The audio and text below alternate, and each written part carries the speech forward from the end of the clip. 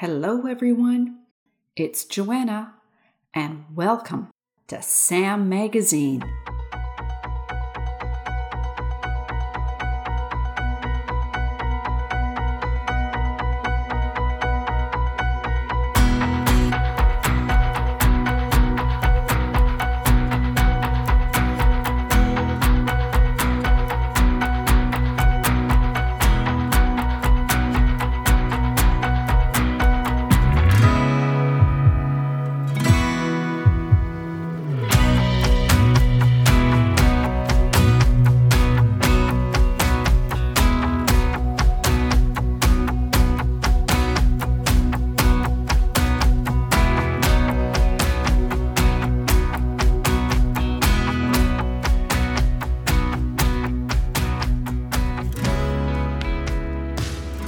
So how's everyone doing? How's everybody? I feel like a big white blanket has been dropped over North America. I know everybody thinks in Canada it's really cold, and most of this country is really cold in the winter. But where I live, so if you go from California, and I don't want to say go up, but if you go north, through Washington State, across the border, past Bellingham, just going north. I'm on that side of Canada, so the western side, and we have pretty mild weather. Well, yesterday, our weather reporters on the news, they warned us actually on Wednesday. I have my days mixed up here. That we were supposed to get 2 to 5 centimeters of snow. So 2.5 centimeters is an inch. So an inch to 2 inches of snow. This is what they're saying. Well, excuse me, we got 5 inches, and I know in other places they got much more snow. I know I probably shouldn't complain because I've been watching the news. I've been seeing what's happened in my own country. Alberta, Ontario, Saskatchewan, going to like minus 20 degrees with the wind chill. It's just where I live, we're not used to this. We're not used to minus 10 degrees with the wind chill factor. And then I see what's happening in the US and all the snow that's happening down there. So I hope everybody is staying warm and don't go out if you have to. I was snow shoveling this morning a little bit, and of course I saw a spot of ice, and I told myself, don't step on that ice. And of course I got carried away with my shoveling, and I stepped on that ice, and my feet went out from underneath me, and I landed on my side. I'm okay. So, everybody take care of yourselves and just don't go out if you don't have to. All right, now I've been working on Spy Girls. I've been contacting book reviewers. I've been contacting bloggers. And March 16, that book is out as an ebook and as a print book, and you can order copies ahead of time. I found out today, I'm doing a book signing in Nanaimo in the Woodgrove chapters on March 16th. And I am just so happy. It's coming together. All right. Now, before I get into our short story, it is coming. I have to say a hello and a hi to those listeners. Okay, we're going to start with Europe. Hello, Germany. I hope you're doing all right. In my own country. Hello, British Columbia. I see you listening.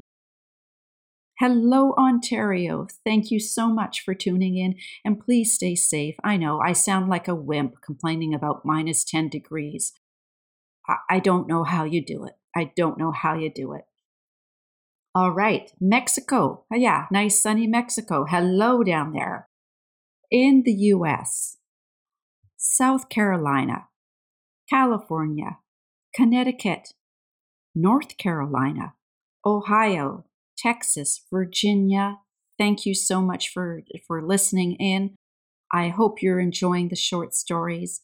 I'm having a blast reading them, and let's start today's short story. So for listeners, today's author, you've listened to her story before. It is C.J.Papoutsis. I just read a short story from her a couple of podcasts ago. She wrote the story, Mother Always Kept a Gun. Okay, so that's Mother Always Kept a Gun, written by C.J.Papoutsis. That was episode 168. I'm reading another one of her short stories, and this one is called Murder at the Acropolis. So you got your coffee, you got your hot chocolate. If you're walking, let's go.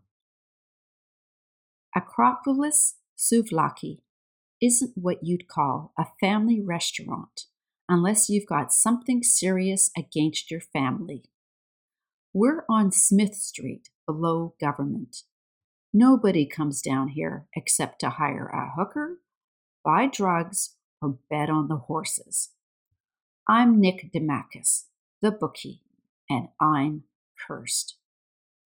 I was born in Greece on Tuesday, the 13th of October, 1936. That's like Friday the 13th here, only worse. I grew up thinking World War II was my fault, especially the Battle of Olympus, where my father got killed.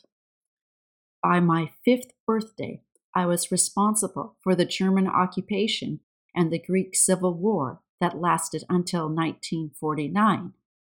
When I was 13, my mother didn't wake up one morning. Also my fault. So I hit the streets and survived by my wits. We do what we gotta do. Early last February, Vasilios Sideris, my personal crown of thorns, came into the cafe as I was locking up. He already owed me big money and wanted another 100 to play cards. No more till you pay up, I told him. Get out of my face and stay the hell away from my restaurant. You call this dump a restaurant? Sideris stood way too close. He smelled like he'd slept in a whiskey barrel. He shoved me. You better front me the money, or I'll tell everyone you kidnapped my wife and killed my kid. I shoved him back. I never kidnapped Margarita, and as for your kid, I glanced at Dennis, my runner, putting away plates. Margarita and me had been childhood sweethearts, but we were never meant to live happily ever after. While I was in the army, Margarita's parents married her off to Sideris. Her family got one less mouth to feed, and Sideris got free help for his family store. In '56, when I got home from the army, I saw her unloading potatoes from a truck. She had a black eye and was pregnant. With fake passports and $50 US between us, we left for Canada. I worked my way across the country while I learned English. We ended up here in Victoria. Sideris pulled a knife. You're gonna die, DeMakis. I might have, too, if Dennis hadn't grabbed his knife. Fueled by booze and rage, Sideris swung his fist and drilled me in the gut. I dropped to my knees. Dennis nailed him with a 1-2 punch to his belly and an uppercut to his chin. Sideris folded like a wet envelope. Dennis planted his foot on Sideris's chest and moved the blade across his throat, barely touching the skin. You better crawl back to the sewer or I'll cut you up like a jigsaw puzzle. He snapped the knife closed, then stood back and slipped it into his pocket. Sideris groaned and struggled to his feet. He spat at me and stumbled out the door, swearing in Greek. Dennis pulled me up. Still out of breath, I reeled across the room and fell into a booth. I'm getting too old for this stuff. I keep a bottle of Glenfiddich for emergencies and special occasions. Sometimes it's hard to tell the difference around here. Dennis poured me a shot and slid it across the table. Better watch out, boss. One of you's gonna get killed. It's hard to surprise a guy dragging a Greek curse through life, but I nearly came unglued 2 mornings later. Dennis was working behind the counter, mopping the floor by the grill. I opened the back door for some fresh air and found Sedaris's body in the alley. Most of the time, the cops ignore my bookie business. I give them free coffee and they don't bust me. But there was no way I could get a dead body past them. It'd be like Christmas for Sergeant Branson. He's a pillar of Gamblers Anonymous, and he hates me. I stared at Vasilios Sedaris, his face covered in blood. Somebody hated him more than I did. Son of a bitch. Now what was I going to do? Mervyn Lagar, one of our regulars, wandered in early and sat at the counter, slumped over a mug of last night's coffee. He was nursing a hangover and didn't seem to notice Sedaris. Or maybe he just didn't care.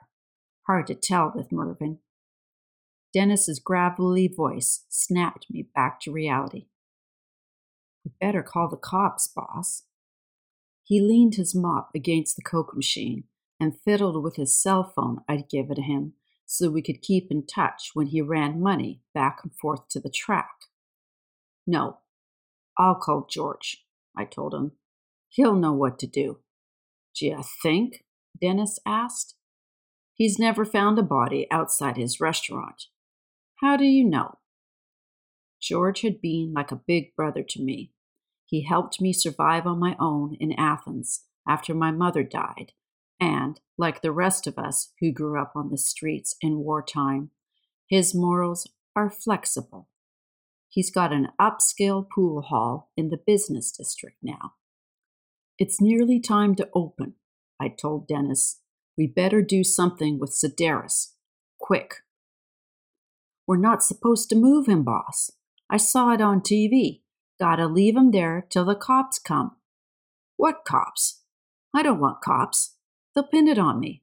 What's Angela gonna say about our old man doing life for murder? Angela's my daughter.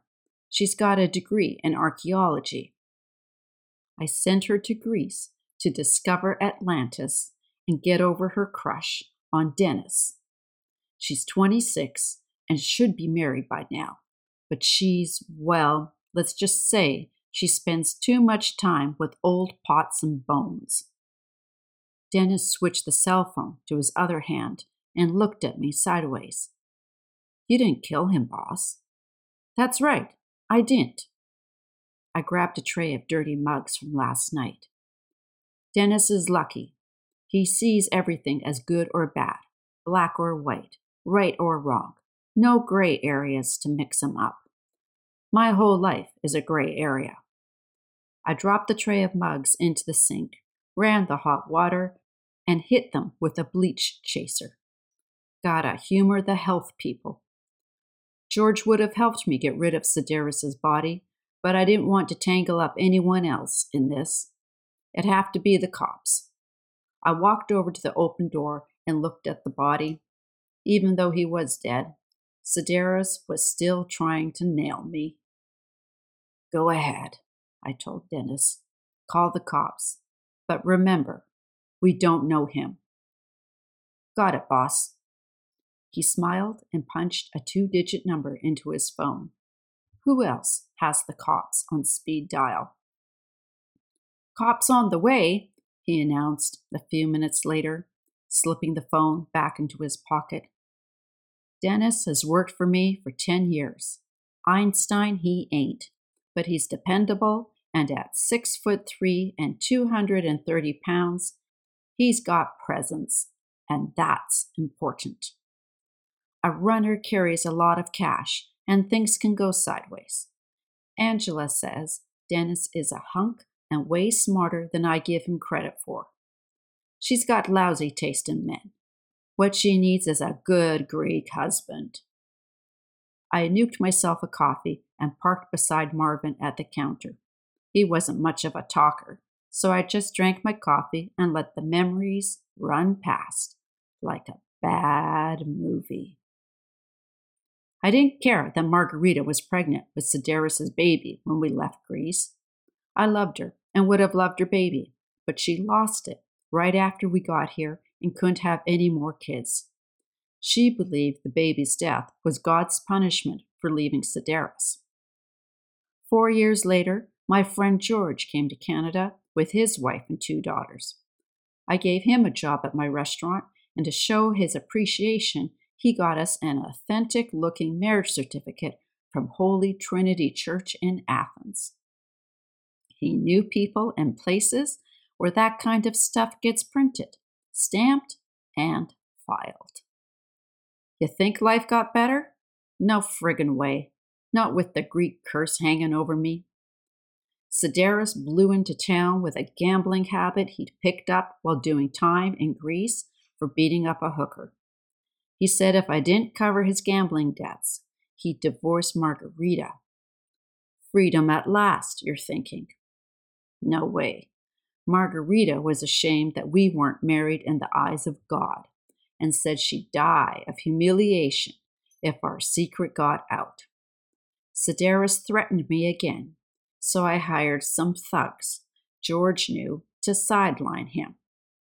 After he got out of the hospital, he moved to Vancouver. I took a deep breath and pushed myself up from the counter. Mervyn stumbled to his feet and lit a cigarette. Things don't look good around here. He waved a bony hand and ambled out in a cloud of Du Maurier smoke. Sedaris's body lying in the doorway gave me the creeps. Close the back door, Dennis. I don't like the view out there. Dennis looked up as he wiped the counter. Can't. I just told you. It's a crime scene and everything's got to stay like it was. I threw a newspaper, the finance section, over Sedaris's face. No point messing up the sports page. My customers would want to read that. I almost wish I had killed the slimy son of a bitch. Yeah, but you didn't, boss. You just found him. Dennis went back to the sink, squeezed the water out of his gray dishcloth, and finished wiping the counter. I find lots of things. Doesn't mean I know where they come from or how they got here. Give me a coffee and put a shot in it. Sure. Dennis plodded over to the coffee machine. Pour one for yourself while you're at it. The leftover coffee looked like tar. Dennis nuked it, then eyeballed a good shot straight from the Glenfiddich bottle into each mug. The bleach fumes from the sink mingled with the burned coffee and scotch. I don't usually drink in the morning, but this wasn't a usual morning. Dennis slid a mug across the counter to me, coffee spilling over the rim. He downed his without a twitch. I swallowed mine and shivered. More from memories than the taste. In '79, George and his wife had twins, a boy and a girl. They knew how badly Margarita and I wanted a baby, so they let us adopt the girl. We called her Angela after my mother. Margarita and I were the boy's godparents, and George and his wife were Angela's. Margarita was happy, believing God would finally approve this part of our life. Not long after the baptism, our house caught fire. I woke Margarita, grabbed Angela, and we ran outside. I saw who was driving the blue Chevy that screamed around the corner, but illegal immigrants with fake passports don't want attention from the cops. After the fire, Margarita got sick. The doctor sent her for tests. She had cancer. Margarita believed it was punishment for breaking the 7th commandment. She died, convinced she was going to hell, leaving me to raise 3-year-old Angela by myself. My life was crap after Margarita died, and I never told Angela she was adopted. Sedaris was at Margarita's funeral. He stood by himself in a long black overcoat at the back of the church. At the cemetery, he tossed a single red rose onto her coffin. I'd have killed him right there if it hadn't been for George. He held me back and told me to think about Angela. Her mother was dead. She didn't need her father in this slammer. Screaming sirens brought me back to the present. I hurried to the door where the closed sign hung crooked. The sirens grew louder, then stopped. I opened the door, and an army of cops crowded in. "Your food finally killed somebody, eh, Demacus?" said Sergeant Ron Branson, the cop who had it in for me. His tongue darted in and out between his thin lips like a snake.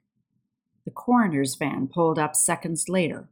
A guy in a blue jacket with coroner printed across his back and big yellow letters unfolded a trolley and wheeled it in.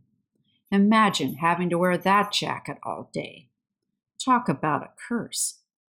Sergeant Branson stuck yellow crime scene tape across the door, as if the closed sign and the coroner's van weren't enough. Not exactly good advertising. I pointed to the back door. "Out there." Branson lifted the newspaper off Sedaris's face. "Was he reading the finance section when you found him?" I covered his face, out of respect. "I bet." "You found him when you opened?" "Right." "It took you a while to call it in." He watched me without blinking. "Yeah, well?" I was in shock. You don't find a dead guy outside your back door every day. Plainclothes cops in uniforms, lots of them, searched everywhere. They made me and Dennis sit on opposite sides of the room. Sergeant Branson sat with me, scribbling in his notebook while an older guy questioned Dennis. Another cop took pictures of Sedaris, the restaurant, and the alley. Branson described Sedaris as a white male Caucasian in his early 60s, blue shirt, gray pants, no ID, with blunt trauma injuries to the head. No weapon had been found. I told them he might have been in a few times, but I didn't know his name. Branson snapped his notebook shut and shoved it into his pocket. "Looks like he might be Greek. Don't you think, Demacus?" "Looks like he might be dead," was all I said. If I admitted knowing Sedaris, my whole life would unravel like a cheap sweater. Sergeant Branson grinned his snaky smile. I knew he was going to do everything he could to stick me with Sedaris's murder.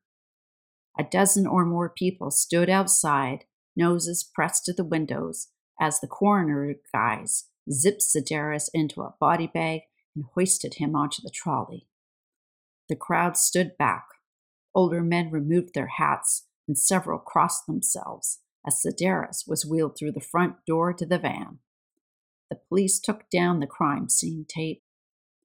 Sergeant Branson warned me not to leave town because I was considered a person of interest in the case. He'd be in touch. I wiped nose prints off the glass, turned the closed sign around to open, and in minutes, the place was packed. George rushed in and pushed a Starbucks takeout cup into my hand. "Are you okay? One of the boys said you had a murder in here." "What do you mean, okay?" I looked around to make sure nobody was listening, dropped my voice to a whisper, and filled him in about Sedaris. "The coroner's been parked out front, and the place was crawling with cops." George steered me towards the storeroom. "Somebody finally iced Sedaris," I said. His eyebrows lifted damn near 2 inches. "How lucky can you get?" He rubbed his hands together. I took a slug of the coffee he'd given me, hot and strong, the way I like it. I told the cops I didn't know him. "You lied to the cops?" George smiled, a lopsided grin left over from when some goon broke his jaw. Then he slapped me on the back like a proud father. We do what we gotta do, Nick. I threw the empty cup in the trash. People have seen him in here, and I might not have been too nice to him. Don't worry, George said as we walked towards the front door. Who's going to believe your customers? They're the lyingest bastards I ever met. The cops didn't find any ID on his body. Maybe they'll write him off as a John Doe. Stranger things have happened. He chuckled, hit me on the back again, and headed out the door. Let me know if I can help. He would, too. I wondered what would happen next. One thing I'd learned from being cursed was that bad things always come in threes, or, in my case, multiples of threes. Hey, boss, this is our busiest day ever. Dennis looked it over, pleased with himself, enjoying the crowd in the restaurant. He joked with customers as he turned skewers of chicken and pork on the grill. I got behind the counter and helped him serve coffee and souvlaki. The crowd didn't thin down till after 5, but word gets around. Gamblers don't come around or call in bets when the neighborhood's thick with cops. We sold out of souvlaki, but my private line didn't ring all day. I don't make my money on souvlaki and coffee. Sergeant Branson came back the next afternoon, grinning like a rattler. I sat across from him in a booth near the back. He pulled out his damn notebook. Seems you haven't been completely honest with us, Demacus. Been doing some research. Your dead friend's name is Vasilios Sideris. He's a Greek citizen residing in Canada illegally. Lived in a rooming house in James Bay. He ain't no friend of mine. We found one of your Acropolis souvlaki matchbooks in his room. Lots of people got them. Branson cleared his throat. Yeah, but only one of them was found beaten to death in the alley behind your restaurant. I didn't say anything. We talked to one of his drinking buddies at the rooming house. Sideris told him you'd threatened him. The guy said he'd testify in court. So what? I asked.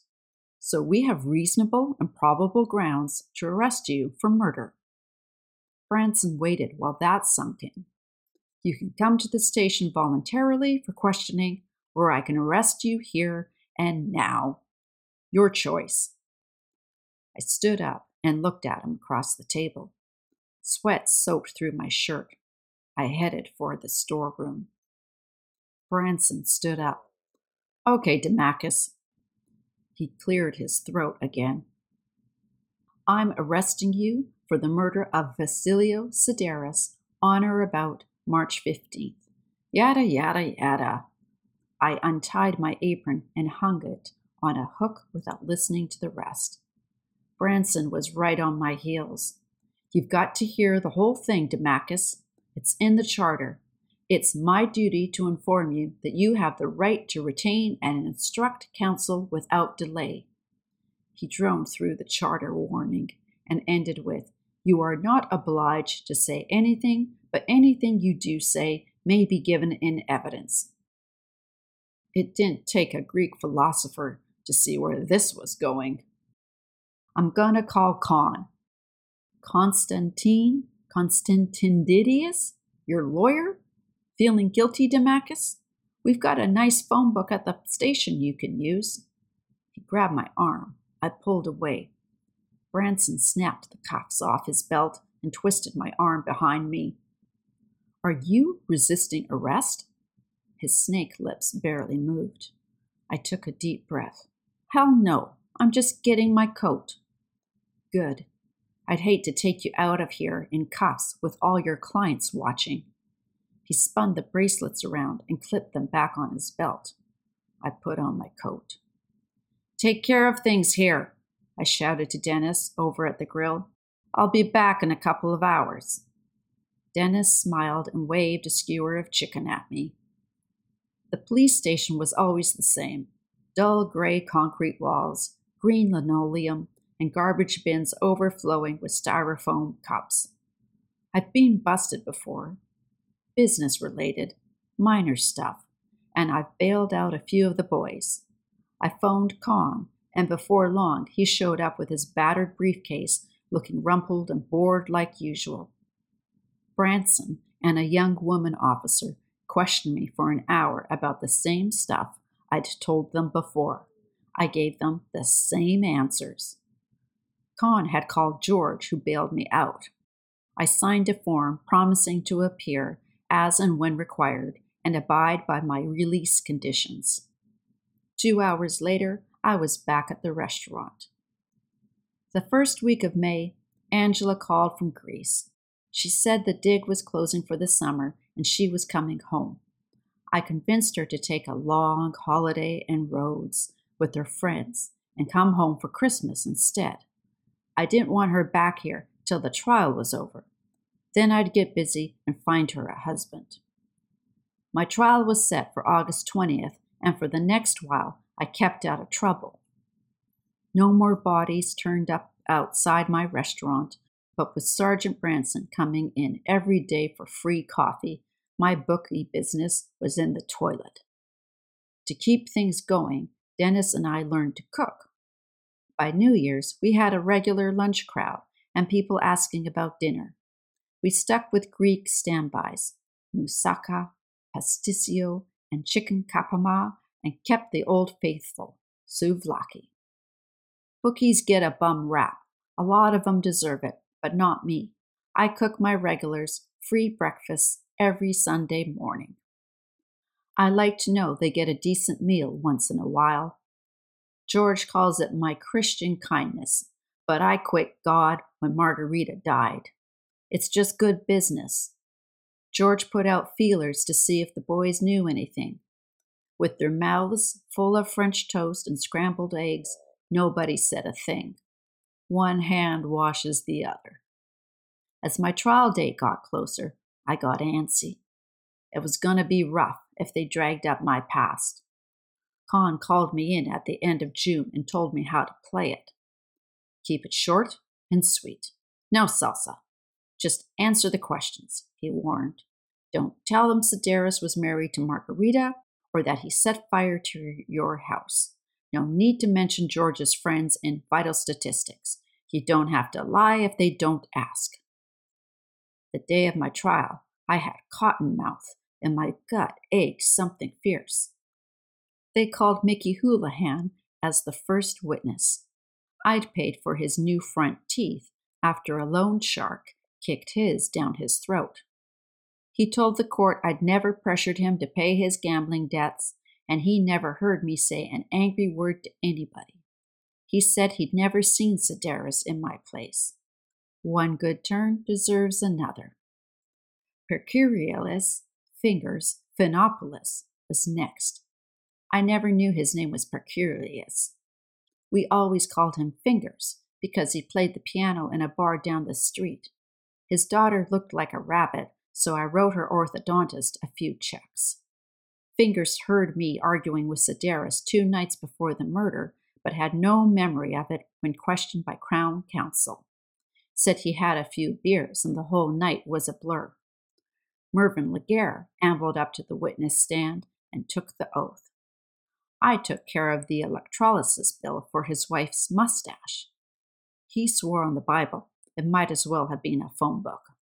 Mervyn said he'd seen Sedaris in the restaurant a few times, but he'd never heard me say anything more to him than good morning or what'll you have. Dennis was called last. He'd shaved and slicked back his curly hair. He wore a dark suit, blue shirt, navy tie, and real shoes, not sneakers. When Crown Counsel asked about Sedaris, Dennis looked vague. After a few seconds, he said he might have seen Sedaris once or twice, but he wasn't a regular, so he never paid much attention. Dennis said he'd worked 10 years for me, and I was the most even-tempered guy he'd ever met. He'd seen me give money to the poor and explained about my Sunday breakfasts for the boys. I could almost hear choir music in the courtroom when he was done.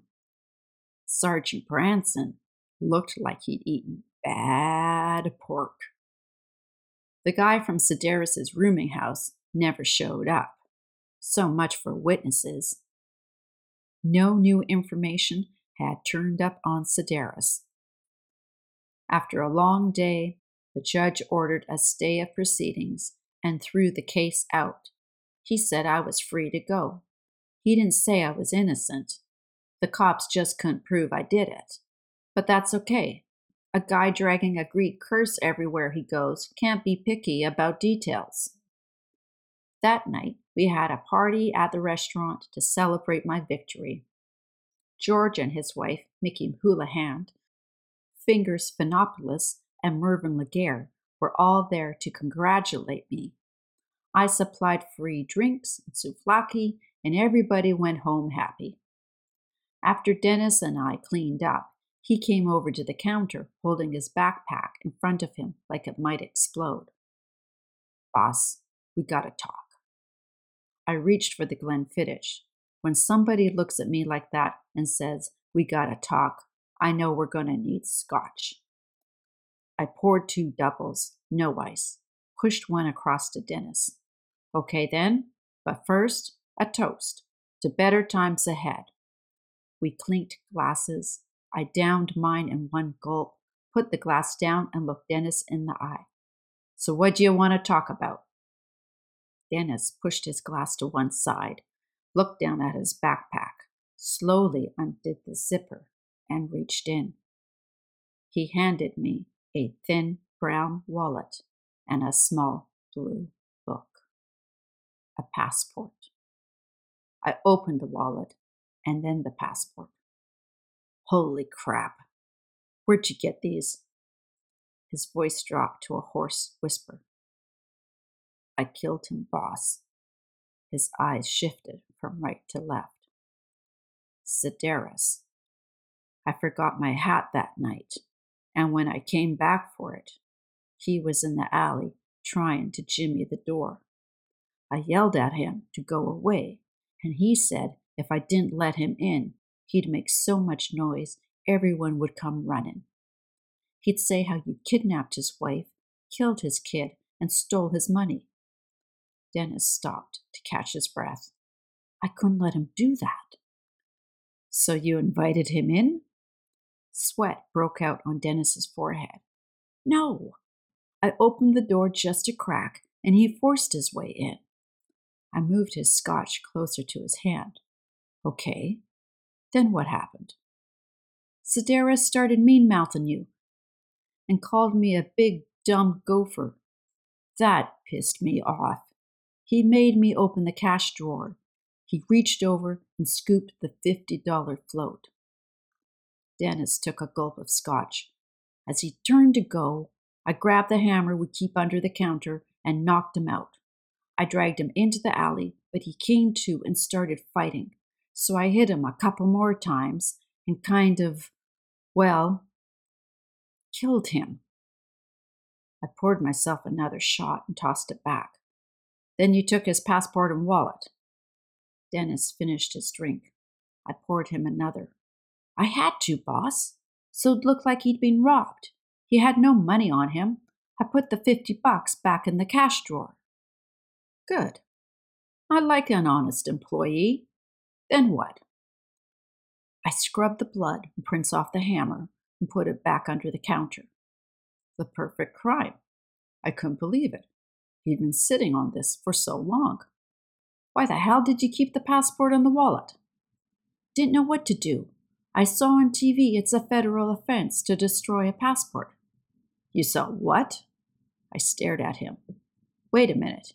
You beat a guy to death with a hammer, but you're worried it might be illegal to destroy his passport." Dennis stood up straight. "I've got principles, boss." I picked up my glass and put it back down. "You do, hey? I almost landed in the joint thanks to your goddamn principles." "Sorry about that." I took a deep breath. I'd never figured Dennis for a criminal mastermind. There's a lot to be said for street smarts. He'd gotten away with murder. Maybe Angela was right. I stuffed the passport and wallet in my shirt pocket. The passport's been expired for years. Europe's got red ones now. What do you think about that? Dennis shrugged, took off his apron, and hung it up. I heard you and George talking lots of times. I know Angela's adopted. I know Margarita was Sedaris' wife and that he burned your house. He drained his glass. Sedaris never would have left you alone. He'd have kept pushing till you killed him. I stood up and put our glasses in the sink. But you saved me the trouble. Yeah. Dennis pulled on his jacket. So what happens now? I did up my coat. We walked to the door and I unlocked it. It's a done deal. Sedaris is dead. The world's a better place. What do you say we just keep it to ourselves? I'll drive you home.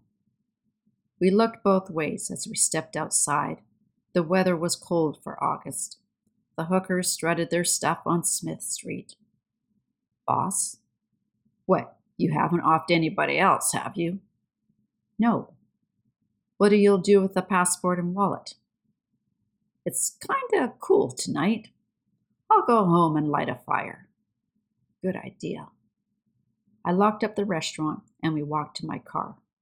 Did you say Angela's coming home for Christmas? Yeah. I slid into my seat. Dennis opened the passenger door and got in. I kinda wondered if she'd go out with me. She's Greek. You'll have to ask her old man. I started the car. Dennis swallowed and looked me in the eye. Can I ask her out, boss? She could do worse. Now shut the damn door. The end. I hope you enjoyed that story, Murder at the Acropolis by C.J.Papoutsis. CJ is in the January issue of Sam magazine. That's where you can find this story and read it yourself. And that issue is coming out January 14th, 2 days from now. And I'm really excited. It's looking good. It's looking really good. So if you want the magazine, you can go to the Sam, so that's SAM, magazine.com, and you can just get the PDF download if you want. And I'm going, when the snow goes away, I'm getting print issues done. All right, people, that's it for today. Stay safe, stay warm, and I will catch you next weekend for another short story. Or maybe, I think it might even be a couple of chapters, like a first chapter excerpt. And remember, the young husband leak, in tune with Spy Girls, just maybe slipping across the airways, if you call these airwaves, maybe slipping across the podcast in the next week or two. Okay, take care. Bye-bye.